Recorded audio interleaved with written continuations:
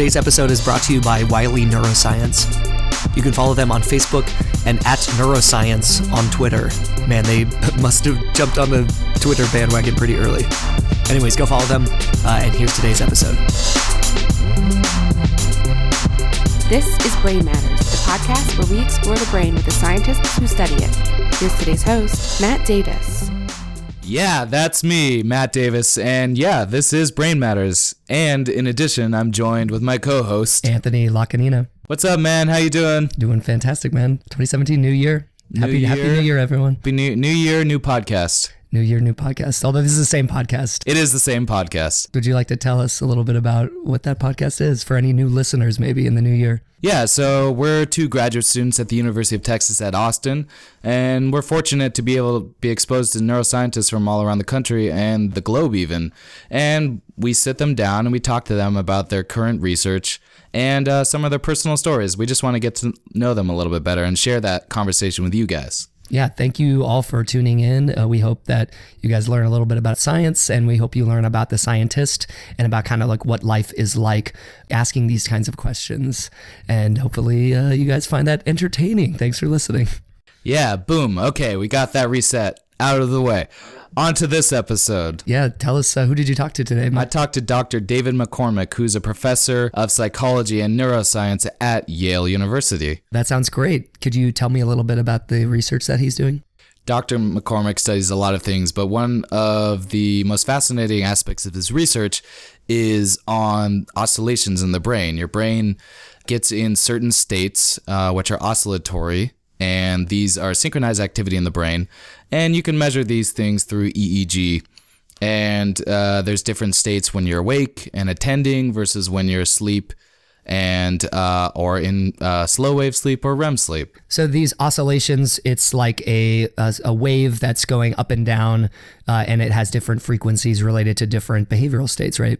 So some of these behavioral states, such as being attentive or being drowsy, correlate with certain brain oscillations. And Dr. McCormick has found a kind of novel way of telling the state of the animal, the brain state, the oscillation, through this very novel mechanism. I'm going to leave it for the interview. Oh, okay, cool. Before we actually, before the big reveal of that. But wouldn't it be fascinating if you could predict performance on a particular task by measuring something that is not direct brain activity? So you're saying that you could predict whether or not I'm going to make this basketball into this hoop if you could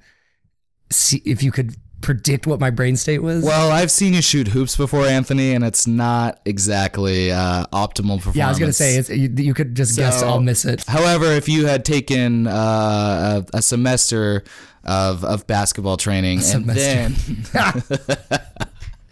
Go to basketball PhD school. I was imagining like you went to community college like after you got done with research and you're palling around with some of those students. But imagine that. And then you were well trained, but I was also measuring something and I could predict whether you were going to make a basket or not. That's essentially what Dr. McCormick is able to do in this task with the animals he's studying. That's fascinating, being able to predict the future behavioral outcome based on some sort of signature is very cool. Yeah, and a lot of it has to do with what he calls this optimal state of the brain, this optimal oscillatory state. Some people call it this flow state where you're really in the zone, where you're really in the moment and you're present and you're at this perfect level of attentiveness to do well at a particular task. I totally know this. I play music and there are moments when this is that people describe it as a moment of kind of losing yourself and becoming very invested in the moment. And it usually means that you perform better, not necessarily, but people in flow states having that subjective feeling usually perform better. It's this sort of turning off part of the brain that we don't know a lot about, but it's cool that someone like Dr. McCormick is trying to figure out what that actually looks like. Yeah, absolutely. And it really dovetails nicely into some of the interests that Dr. McCormick has outside of neuroscience, which is related to his work translating neuroscience concept to Eastern cultures, in particular Buddhism. He spends a lot of time in our conversation talking about his trips over to Tibet and his relationship with Tibetan Buddhists teaching them and exchanging his knowledge for their knowledge, his neuroscience knowledge for their knowledge about Buddhist concepts. And it's absolutely, that was one of my favorite parts of the interview, was him talking about that. I am so excited to hear about that. I think hopefully there will be some words of wisdom about how we can become a little bit less selfish and more community focused. I know that is a lot of what Buddhism focuses on, and can't wait to hear. Yeah, and it's really interesting to hear a neuroscientist's perspective on these issues.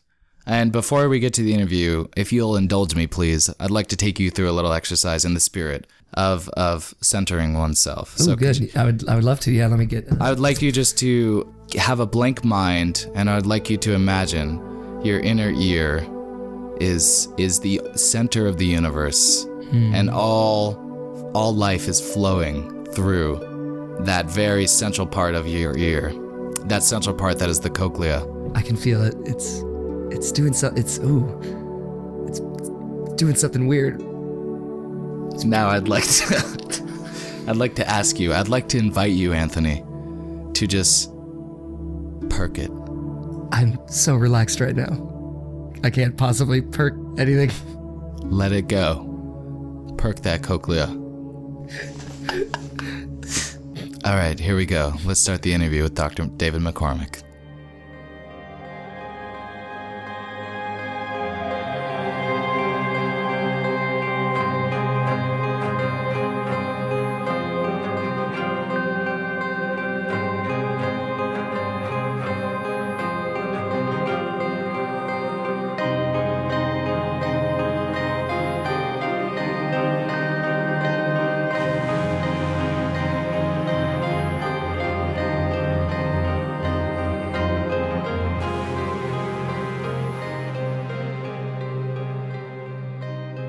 I was interested in the early days of neurophysiology, like Galvani. Before neuroscience was a thing even, I mean, I don't know when you would technically, it's first started, but, yeah, that was a good There are question. individual people around doing neuroscience, but Yeah. like Cahal or Golgi. Or, Yeah. Galvani was a neuroscientist. I don't know much about him. Yeah. 1792 he's published his first book. That's amazing. Animal Electricity. Yeah, animal electricity? Yeah. Like not electric eel stuff, or? No, that predates him. Electric fish goes back a couple of thousand years, but they didn't. So we have a little bit of time. So, yeah, we may have started already. There was a debate about electricity, whether static electricity, atmospheric electricity, and animal electricity were one and the same or not. Okay? Yeah. Benjamin Franklin, for example. Sure. Atmospheric electricity. So people had developed methods to store static electricity, the Leyden jars, like a capacitor. Yeah. And so there were debates about, electric fish, when you get shocked by an electric fish, you put your hand in the fish tank. So they did experiments, for example, where they said, what conducts electricity from the Leyden jar? A wire does. A glass rod doesn't. A wood stick doesn't. So they put a wire in the fish tank, and sure enough, you get shocked. You put a wood stick. No. Put in a glass rod. No. Mm-hmm. Oh, so the things that conduct electricity, static electricity also conduct animal electricity, right? But then there was some silliness going on. Like, what's the other properties of static electricity? Well, the jar gets very dusty because it attracts dust because of the static electricity. Oh. And fish don't attract dust. Fish don't get dust. Yeah. And another one, which is more logical, when you get shocked, if you take a wire out of the tank and a wire going back to the tank and hold the two wires, and you get shocked, the question is whether there's ever a spark between them. Because if you take a wire out of a Leyden jar, you can see the spark in the dark, enough. Right? Yeah. So in the late 1700s, people were doing experiments where they put two wires as close as they could from the fish tank. Yeah. And they never saw a spark. But then what they did was, I can't remember exactly who it is, he took aluminum foil or some kind of foil, put the two wires at the ends of the strip of foil, then took a very sharp surgical blade and made a really small slit, and then complete darkness, and you could see a little spark going across when the electric fish discharged. Amazing. Yeah. So it just had to be close enough, essentially. Well, it's a very small amount of voltage. So Yeah. The larger the voltage, the bigger the charge can go. Yeah. And they had to have a very small slit to see that. Yeah. So this was starting to accumulate evidence that maybe animals used electricity. Galvani came along and by accident, he was working with his nephew named Jean Aldini. And Galvani and Aldini were working in the lab, and they had frog legs, all right, freshly dissected frog legs, and they were trying to figure out what makes the legs jump or not, because you can squeeze the nerve and the leg would jump. And the prevailing hypothesis was that from many centuries before, was that the nerve conducts fluid. Sure. And this is Descartes' thing. Right? Yes. So the fluid comes from the ventricles and fills the muscle. Right after Descartes, while Descartes was still alive, that was disproved by a Dutch guy named Swammerdam. Really? How did he disprove it? He put the muscle in a syringe, like a glass syringe. So the needle of the syringe was a bubble, and you could see the volume of the syringe changed. Then he had the nerve come out of the syringe, and he touched the nerve, and the muscle contracted, but the volume didn't change at all. Yeah. So if liquid was going into the muscle to inflate it, then the volume would change. So he said there's no volume change. It's not inflating. It's just changing structure. Yeah. So back to Galvani and Jean Aldini. So they, by accident, touched a electrostatically charged scalpel to the frog leg, and the frog leg jumped. Because they had these Leyden jars around and everything, and they had got this static electricity buildup on it, on their instrument, and touched it. And they did it again, and then they realized, wow, we can make muscles contract with electricity. And then they applied the electricity to the nerve, and the nerve also caused the muscle to contract. They said, well, if electricity can drive the nerve, maybe the nerve carries electricity. Boom. Boom. That was it. That's awesome. And that was in the 1790s, essentially, when all that was going on. Yeah. Is that one of your things? Are you really into history, and especially the history of neuroscience? Well, what's interesting is that we like to think of ourselves as very modern and advanced, but we got here somehow. Of course. Right? And there's a thread that goes back through time to Galvani and beyond that makes sense. And I just felt like I needed to connect that thread. How did we, because I picked up neuroscience as a student, and I just walked into a lab and they taught me, and I didn't know where the methods came from and where those people were taught or where those people were taught. You just jump in the middle of it. You just jump in the middle of it. Yeah. And that's how it is for every group of students. They come in the middle of things now, and they think, we're so advanced now because we have these new recording methods and stuff.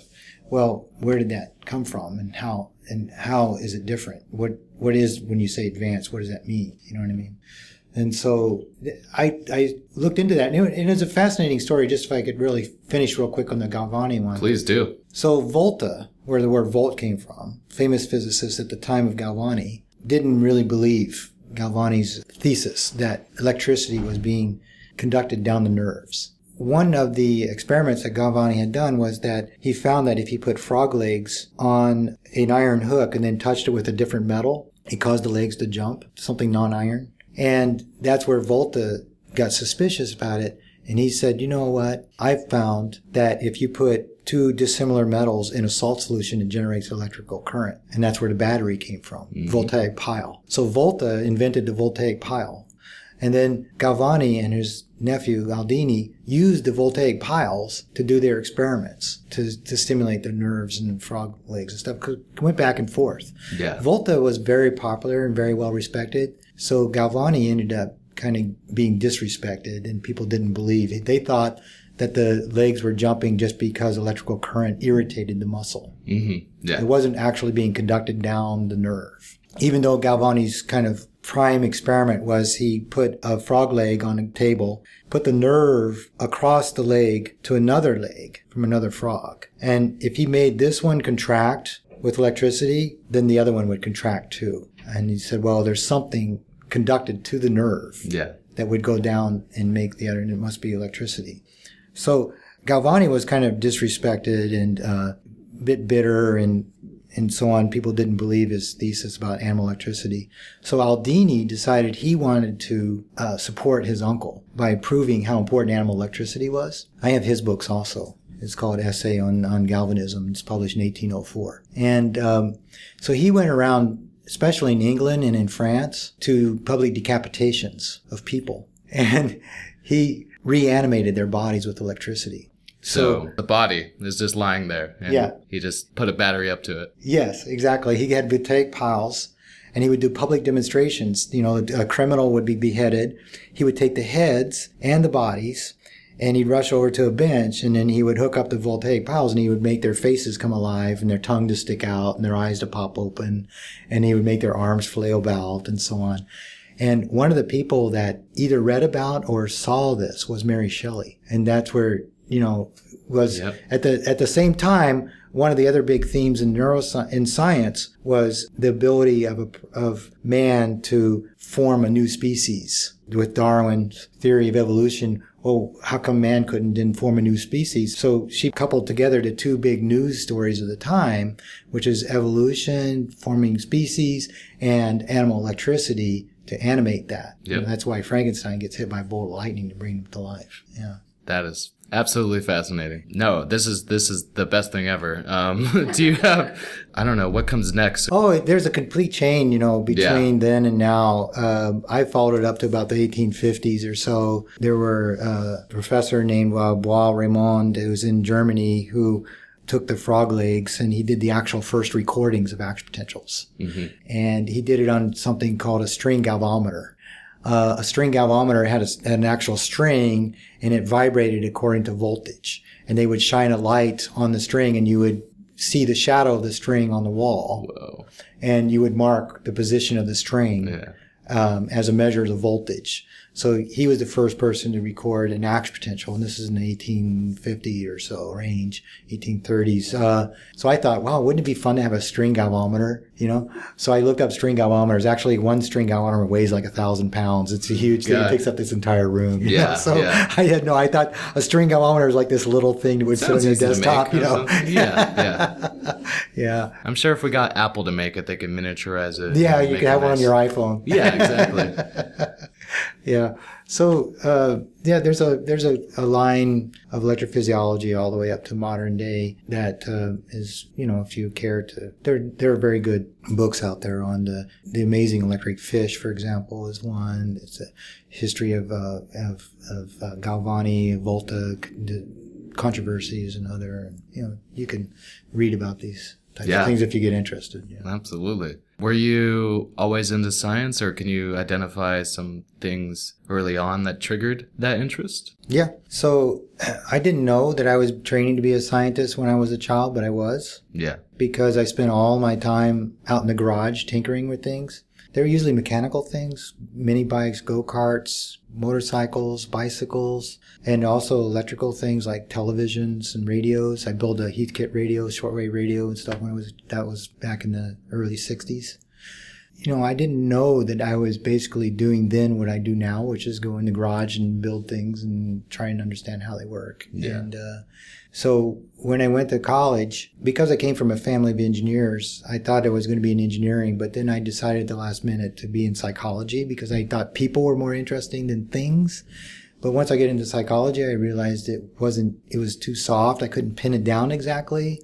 I'm a professor of psychology now, so I can say that. But then a friend introduced me to his father's lab, and he had a neuroscience lab. Yeah. And I thought, wow, neuroscience, that's perfect. That's the engineering of psychology. You know, the neuroscientists are figuring out how behavior works at the resistors, transistors level, you know? So I said, I'm there. That's what I want to do. So that was the beginning of a neuroscience career. That's awesome. Where did you start off in the brain in your graduate work? What questions were you asking? This is an interesting topic because what I found is that progress is made by people that are willing to try something different. Okay. You know, of course, progress is made by keeping your nose at the grindstone and falling, but sometimes you have to keep your eyes open for opportunity. You know? So I started in grad school working in a lab on learning and memory. Mm-hmm. The problem was that in the lab that worked on conditioned eye blink reflexes as a model of learning and memory was that you could remove the hippocampus. And for this particular task, the animal didn't care. It didn't need its hippocampus. So everybody thought the hippocampus, because of HM, was responsible for learning and memory. But in this particular task, it's not necessary. So here's an opportunity. There's got to be some brain structure that's necessary. It's stored in the brain somewhere. Where is it? So let's just do some crude experiments to narrow down where it is. So we knew the cortex wasn't necessary, the hippocampus wasn't necessary, the thalamus is for communicating to the cortex, so where else could it be? I was reading a book by Eccles about the importance of cerebellum in learning and memory, motor tasks. So I said, well, I'll just suck out the cerebellum, and if nothing happens, then we know it's not the cerebellum. Maybe it's the brainstem. Mm-hmm. So we trained a couple of rabbits to blink their eyes to the tone. Went in, sucked out the entire cerebellum, sewed them back up, waited a couple of weeks, put them back in the chamber. They completely forgot the task, couldn't learn it again. It was unbelievable. Yeah. And then, we refined that a lot. Refined. Did recordings, stimulation, lesions, and got to a point where we had a reasonable circuit, that circuit busting type of thing. Mm-hmm. And that work still goes on today. We're still identifying all the particular parts, but now it's a little more refined, right? Yeah. So neuroscience to me, or science in general, is a gradual focusing of the lens. Yeah. You start with a fuzzy view, and then the next generation of tools, and people come along and they focus a little bit. Gets a better view. Yeah. Sometimes things you think were one thing or another, oh, that's a tree, and it turns out that's not a tree, it's a house, because you realize you were wrong, Yeah. But it's a gradual focusing of the picture. Yeah. Can we become too focused? And I guess everything's just physics eventually, Yeah. If we're looking too close to things, it becomes very complicated very quickly, I guess. And our tools need to be very, very sophisticated. I mean, this is a technological problem. So there's definitely been a somewhat of a shift in neuroscience over the time I've been involved, which is about 40 years. Early on, the questions were most important, and the tools were guided according to the questions. Yeah. And nowadays, you get the sense that the tools are most important, and people pick the questions they can answer with those tools. I'm not sure one is better than the other, but it's definitely a shift. But I would say that it's very important to have various levels of view. So while you're focusing on the details, don't forget about the big picture. And if you're working on the big picture and you find some details that you could explore, then go for it. Mm-hmm. What does it mean to understand something? This is an important word, understand. Everybody has some level of understanding of how to use their phone. They swipe this way or they push that and things happen.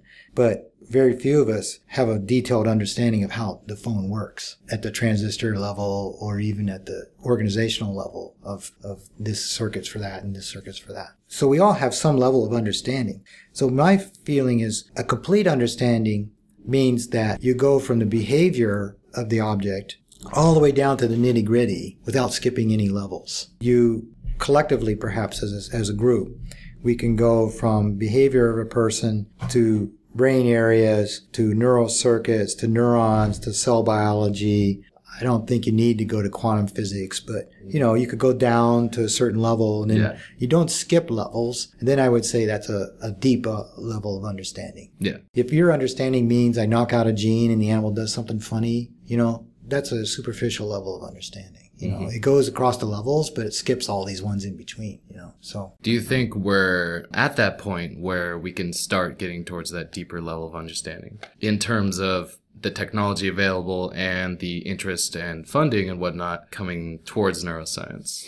It depends a lot on the question that you're asking. So there are certain questions that are immediately addressable that can go to that deep level of understanding. And I'll admit it, I'm an opportunist. I've tried to keep my eye open for those things and go for it.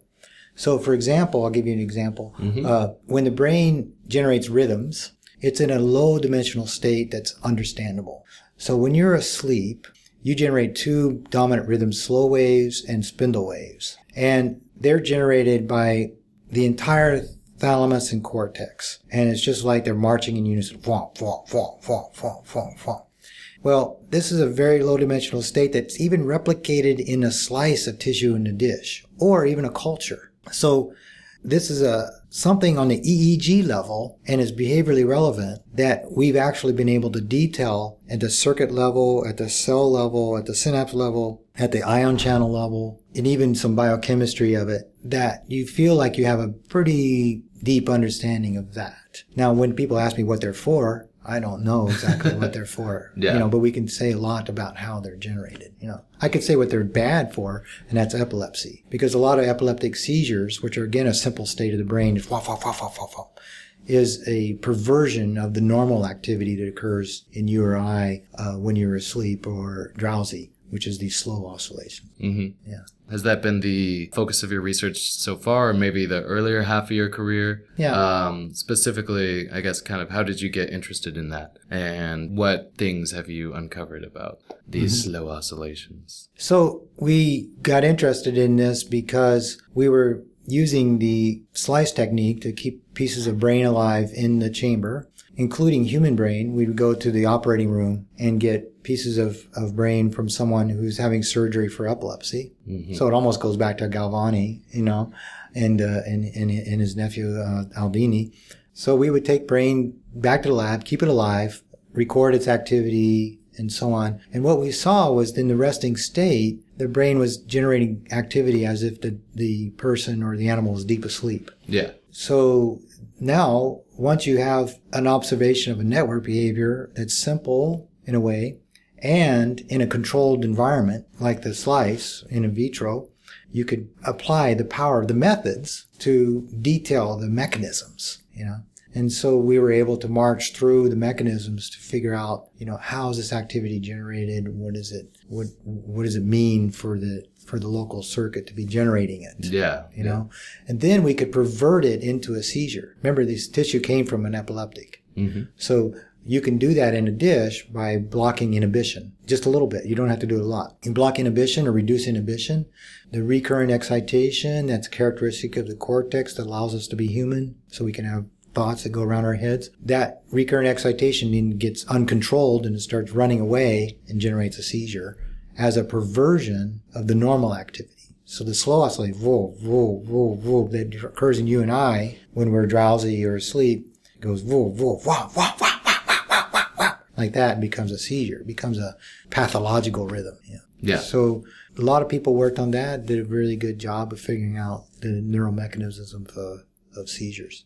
And so you did a lot of this stuff in slice, and you made a transition from your lab being slice-based to a little bit more in vivo and behavior. Yeah. What was the motivation to do that, and what were the challenges? So the motivation is that a slice is a microcosm. It's a little piece of brain, whereas an animal or a person is the complete thing. And so you want to, with the tools that are available nowadays, you can hope to go back to the behaving person or animal, especially animals, and be able to then address the cellular mechanisms, the kind of intermediate level of knowledge that we talked about earlier that makes things feel like you deeply understand them in the behaving animal. So I saw the opportunity based on the development of the tools.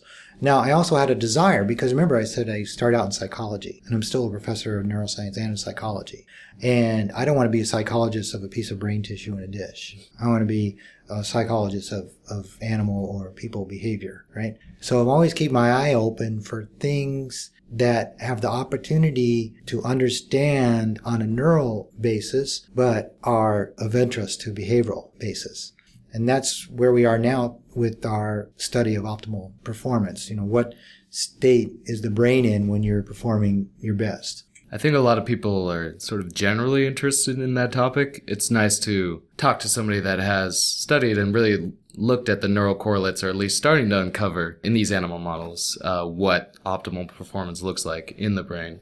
Could you speak to what your model is? Yeah, so our model is a detection task. So we have mice listening to sounds, and if there's a pure tone, a beep in that sound, they can lick and get a sugar water reward. So they hear lots of sounds, and every once in a while there's a beep. If they lick right at that moment, they get their reward. So they're motivated to do this task, and we make it hard by making the beep very soft. And then we measure their success.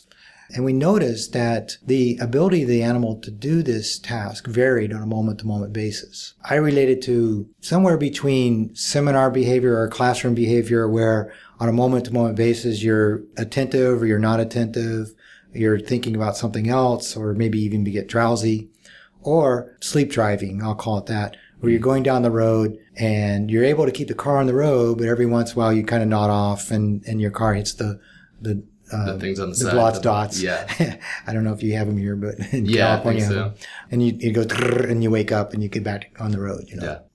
So we found that our animals are doing that almost continuously they're changing their attentiveness, so to speak. So then we found that we had a good model for looking at how attentiveness or engagement affects performance and what the neural mechanisms of that are.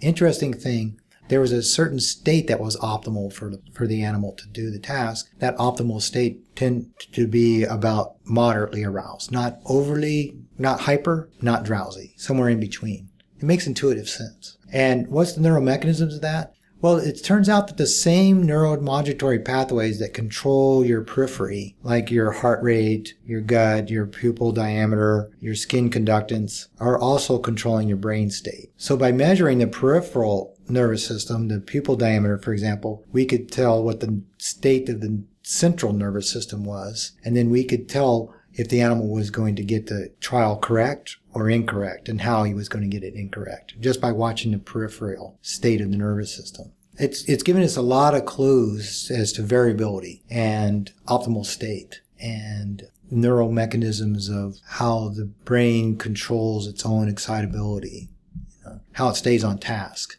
And now I realize that, high performance athletes or musicians are not actually just good at the neural pathways that allows them to swing a tennis racket or play the piano, but they're exceptional at keeping their brain in the proper state to do that task. If the tennis ball is coming at them at, 80 miles an hour or something, if their brain is not in the optimal state for them to react, they're going to miss. They're going to make an error.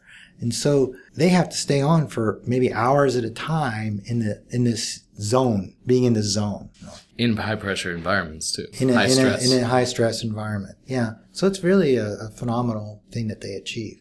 I got interested in this zone, so to speak, on a more personal level, because psychologists have found that if you randomly buzz someone on their phone and say, "How happy do you feel?" and "What were you doing?" it turns out people report the highest levels of happiness when they've got so absorbed into something that they've lost the sense of self. Present in the moment. Yes, they're present in the moment. And that's called flow.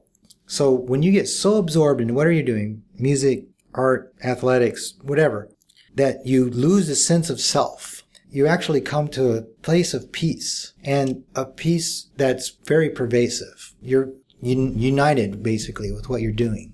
This is very similar to another aspect of my life, which is Buddhism. So I'm the leader of the New Haven Insight Meditation Sangha. We have about 700 members. And so I teach meditation there, and I've been doing it for about 7 years. And I'm also now, because of my joint role as a meditator and teacher of meditation and neuroscientist, part of the Emory Tibetan Science Initiative, which travels to Tibetan monasteries to teach monks. In the 3 monasteries we visit, there's 15,000 monks. Wow. We teach neuroscience. They want to learn neuroscience. Yeah. This is the first curriculum change in their educational program in 700 years. Oh my goodness. Yeah. So you're literally stepping back in time. Yeah. Because they see maybe a handful of Westerners a year besides us. And you're stepping back in time to interact with the people that think very differently than the way we do. And the thing you're most struck by is the fact that they're uniformly calm, present, engaged, peaceful, content, and they're allowed to have their robes, a wooden bowl, and a cell phone, actually. Oh, wow. They do have cell phones now. Yes, they started like 3 or 4 years ago. They started tweeting? Okay. Yes.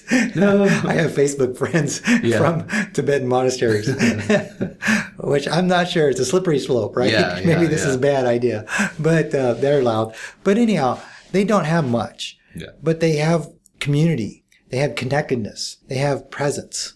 And they practice this state in their readings, in their memorizations, in their debate, their form of debate. They practice being absorbed, being in flow. And in Buddhism, one of the main tenets is that centering a life on yourself is a condition ripe for suffering, unpleasantness. Yeah. And centering your life on community and connectedness is an ingredient of happiness or lack of suffering. So Tibetan Buddhism especially is centered around compassion and empathy. So last year when I was there to drive this point home was the Dalai Lama's 80th birthday. So they have their main hall for meetings holds 10,000 monks. So I was sitting up the front with the other teachers, and we're looking out onto a sea of thousands of Tibetan monks sitting. They always sit on their mats on the floor, chanting in unison. And I'm asking, what are they chanting about? Well, they're chanting about, may all things be happy. May all beings be at peace. May all beings be in harmony. They believe that this chanting actually has an effect on the world outside their local environment. Mm-hmm. And it's just such a beautiful, beautiful thing. It just brings tears to your eyes. It does. And then you come back to the U.S. and, immediately people are, upset that they have to wait 5 minutes in line to get their Starbucks and then the temperature's not exactly correct. And, all of our first world problems are all trivial. Our first world problems.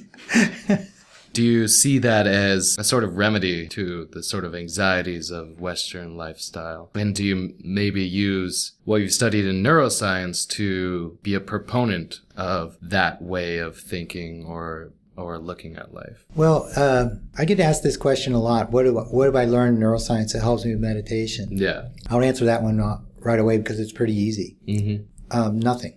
Awesome. Love it. The reason is because we don't know the neuroscience of meditation well enough to. I mean, you could name brain structures that turn on or off or so on. goes down or something. Yeah, exactly. But it's not going to help you. It's like this. When my son was little, he came to me and he said he wanted to learn how to play golf. So I said, great, that sounds fun. I don't know how to play golf, but I'll help you. We'll learn.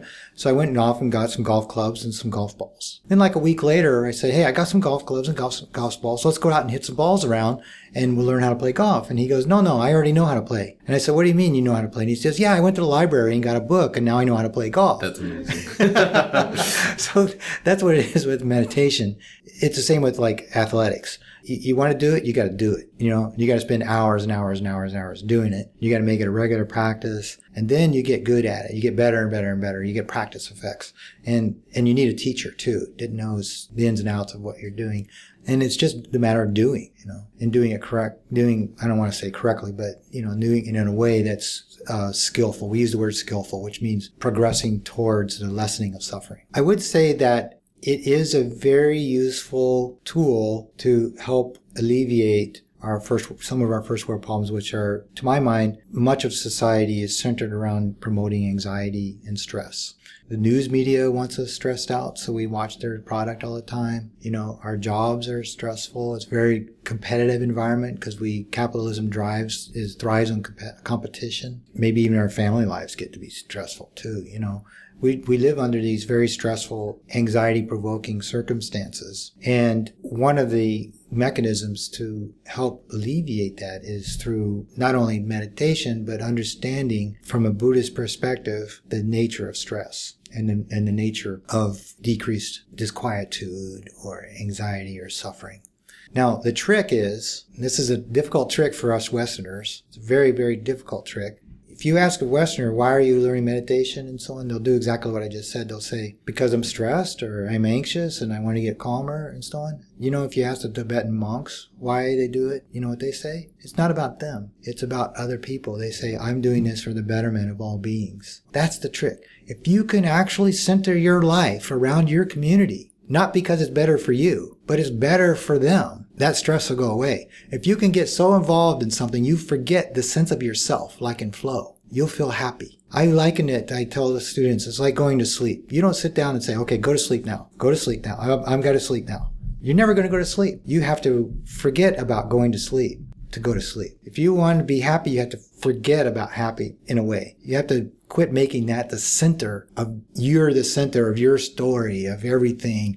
And this is what you need to do for you. It's a quandary, right? So you have to almost forget that. You have to try and center your life on others and community and being connected and being present to enjoy the state of being that people that have learned to do that enjoy. Yeah. Wow. That's awesome. Wholeheartedly agree. I noticed something on your website. I don't know if you relate it to this more Eastern thinking, but you have this notion of the holistic neuron. Yes. That it operates in a mixed mode, analog and digital. Yeah. People don't characterize the neuron as a whole and in both of these modes. Yeah. It may not be related to this other part of your life, but it's an interesting parallel, how you look at the neuron. It is very related because it's very obvious as a biologist that everything is connected. But we don't treat things that way. We tear them apart and we study little pieces. You know, an unfortunate fallout of our neuroscience programs is students come in and I ask them, why do you want to be a neuroscientist? They say, oh, the brain is so cool. I want to understand how the brain works, how people think, you know, what drives behavior. And then some years later, I go to their dissertation talk and it's all about some acronym, you know, and how it interacts with other acronyms. And I'm like, what happened? And that's what I was saying by the holistic neuron. You can't understand a neuron unless you put it back in the circuit. And you can't understand a circuit unless you put it back in the brain. You can't understand the brain unless you put it back in the body. And you can't understand a person unless you look at society. You know, it's obvious. And not only just society, but also interacting with the earth. We're all intimately intertwined in one ecology, you know, one earth.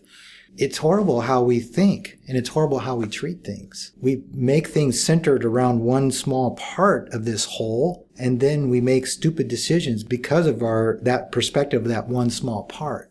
And I was trying to say that about the neuron. If you want to understand a neuron, you got to understand what other neurons it's connected to. What is it talking to? What is it trying to say? What's being said to it? What is the collective trying to do?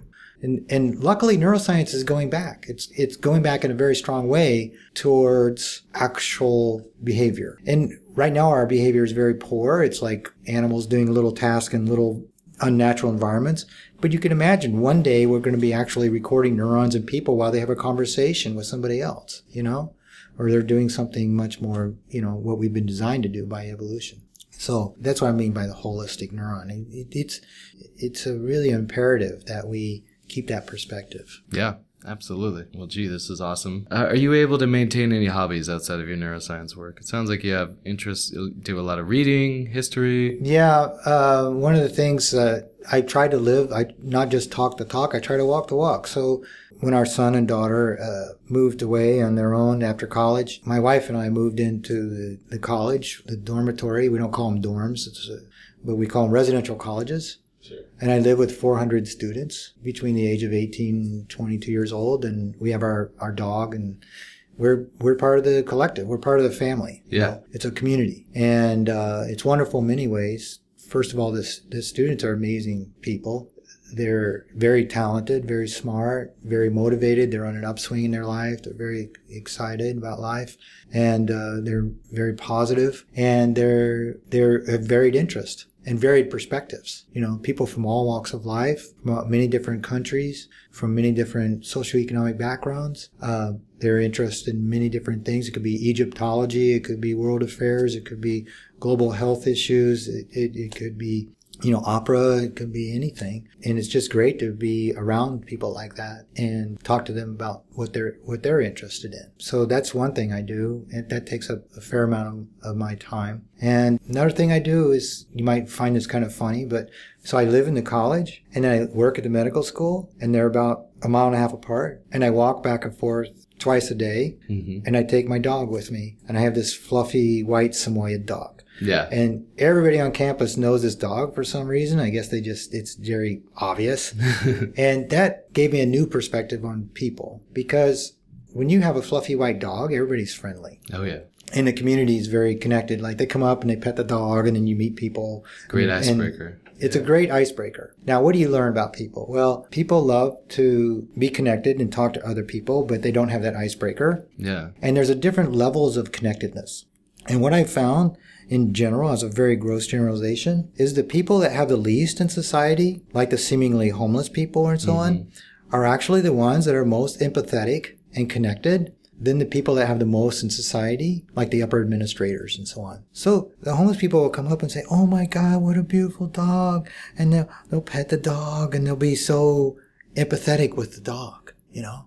And then the students, they have that too, but they're often busy going to class or something. And then you get up to the upper administrators, and they're just like, they don't even see a dog. What dog? There's no dog. I got to get to this or I got to get to that. They're busy people. But, which do you want to be? I ask myself all the time, what do I want to be? I don't know. I'd rather be the person that's connected. I'd rather be the person that's living, in the present, even if that means that I can't get all the things done that I want to get done. You got to make time to live. And that's something I learn on a daily basis from those two things. Yeah. Very strong in practice, work-life balance type of thing. Yeah. Type of perspective. Yeah. Yeah. I've been extremely fortunate to be able to be successful as a professor and achieve what I feel is a reasonable work-life balance. I think it's a doable goal. It's an achievable goal. If you just be efficient about work so that you have lots of free time to have life, then I feel like you have a better chance of achieving that balance. Yeah.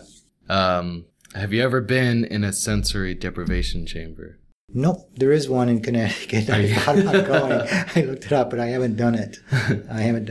Yeah. A common thing for people who do serious meditation is to go and retreat for at least 10 days. Yeah. And they'll meditate. I haven't done that yet.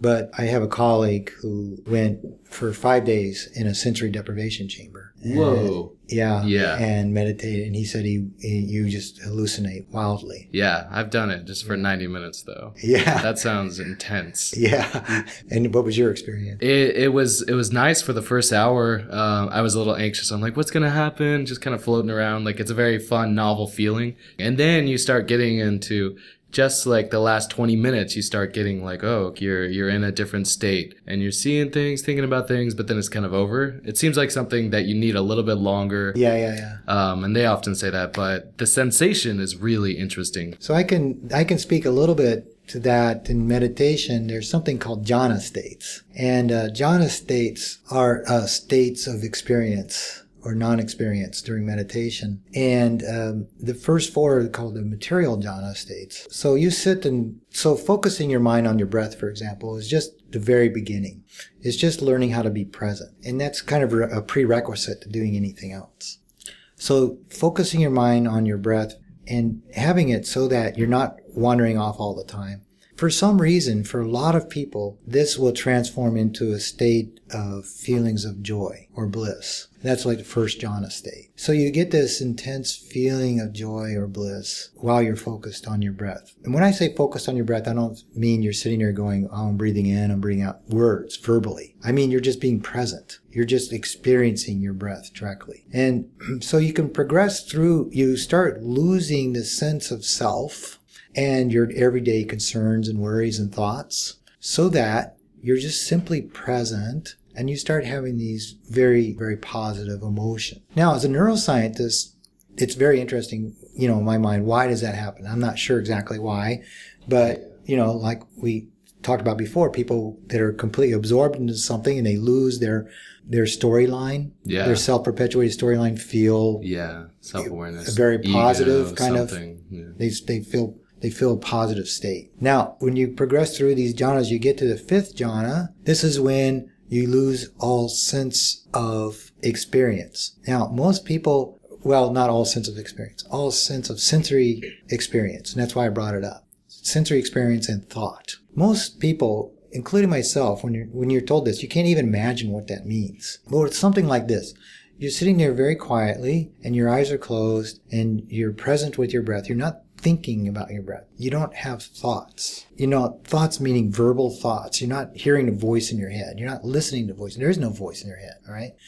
And there's no visual imagery. There's no auditory imagery. And the sounds that happen to be going around, if there are any, or the feelings of your body or something, they're there, but they're very distant, like stars in the sky. You're not looking at the stars. They're just there. And what happens is that you lose all the identifiers of yourself. You lose all of the labels of yourself. You lose the storyline. So much so that all you have is a feeling of being present. You just have the feeling that you are. It's a feeling. It's a direct feeling you are.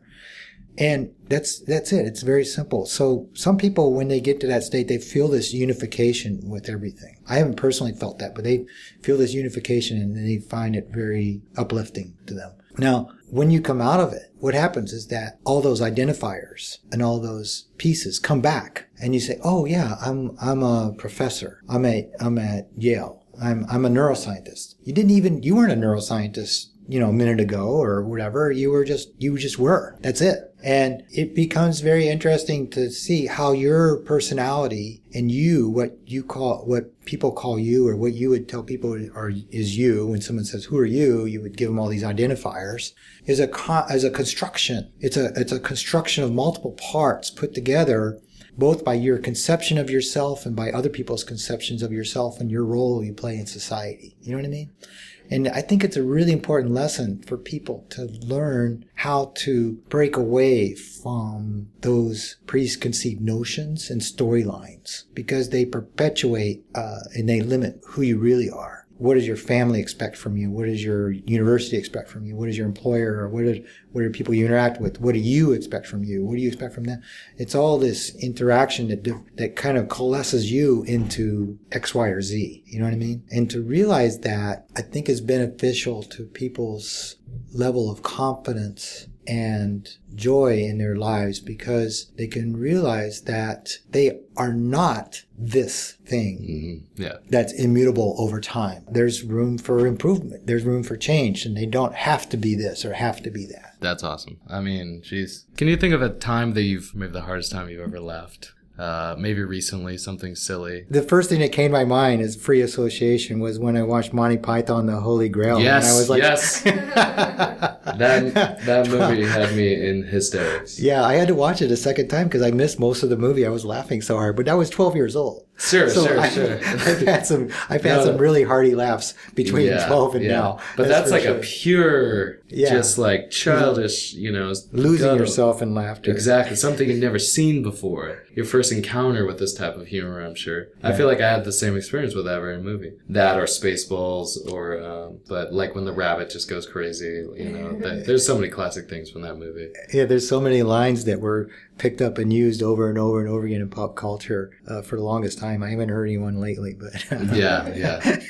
It was a great movie. Yeah. Is there anything else that you care about, things that you want people to know about scientists or the way we conduct our work? Well, yeah, there's a very important thing to know, and that is that everybody tries to understand life. But they go about it in a little bit different way. That this little bit difference makes a profound difference.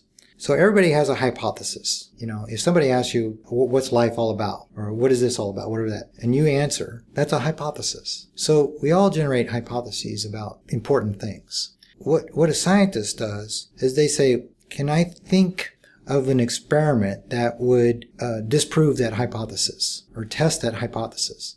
A real scientist isn't thinking, oh, how am I going to, support this hypothesis so that I can become famous by other people patting my back and so on. A real scientist is trying to disprove a hypothesis. They're trying to figure out how to progress the hypothesis to a better hypothesis. Yeah. And they try to figure out through a scientific method, which means experiment, observe, check how the observations align or don't align with the hypothesis, and then fix the hypothesis and reiterate and as you slowly do that, the true nature of nature slowly comes into focus. That's what I mean by that, slowly coming into focus. But if your mode of being is that, I have a hypothesis, and then they say, well, okay, let's figure out how to test that hypothesis, and you say, oh, no, you can't do that. We just have to accept my hypothesis. Then it's no longer making progress.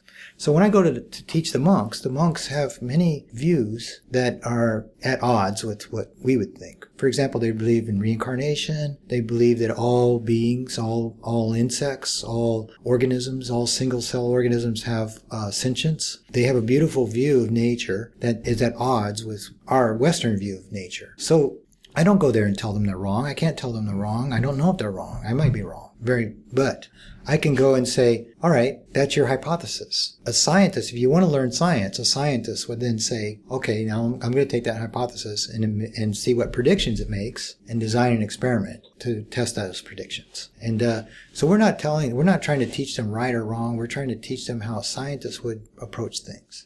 I personally, believe in science as a better method to slowly bring things into focus, and I believe in the scientific method. Thank you for being with us today. It was awesome. Thank you. It was great. Great. That was really good. Oh, man. Yeah, that was awesome. Went all over the world. Yeah, all over the exactly. universe.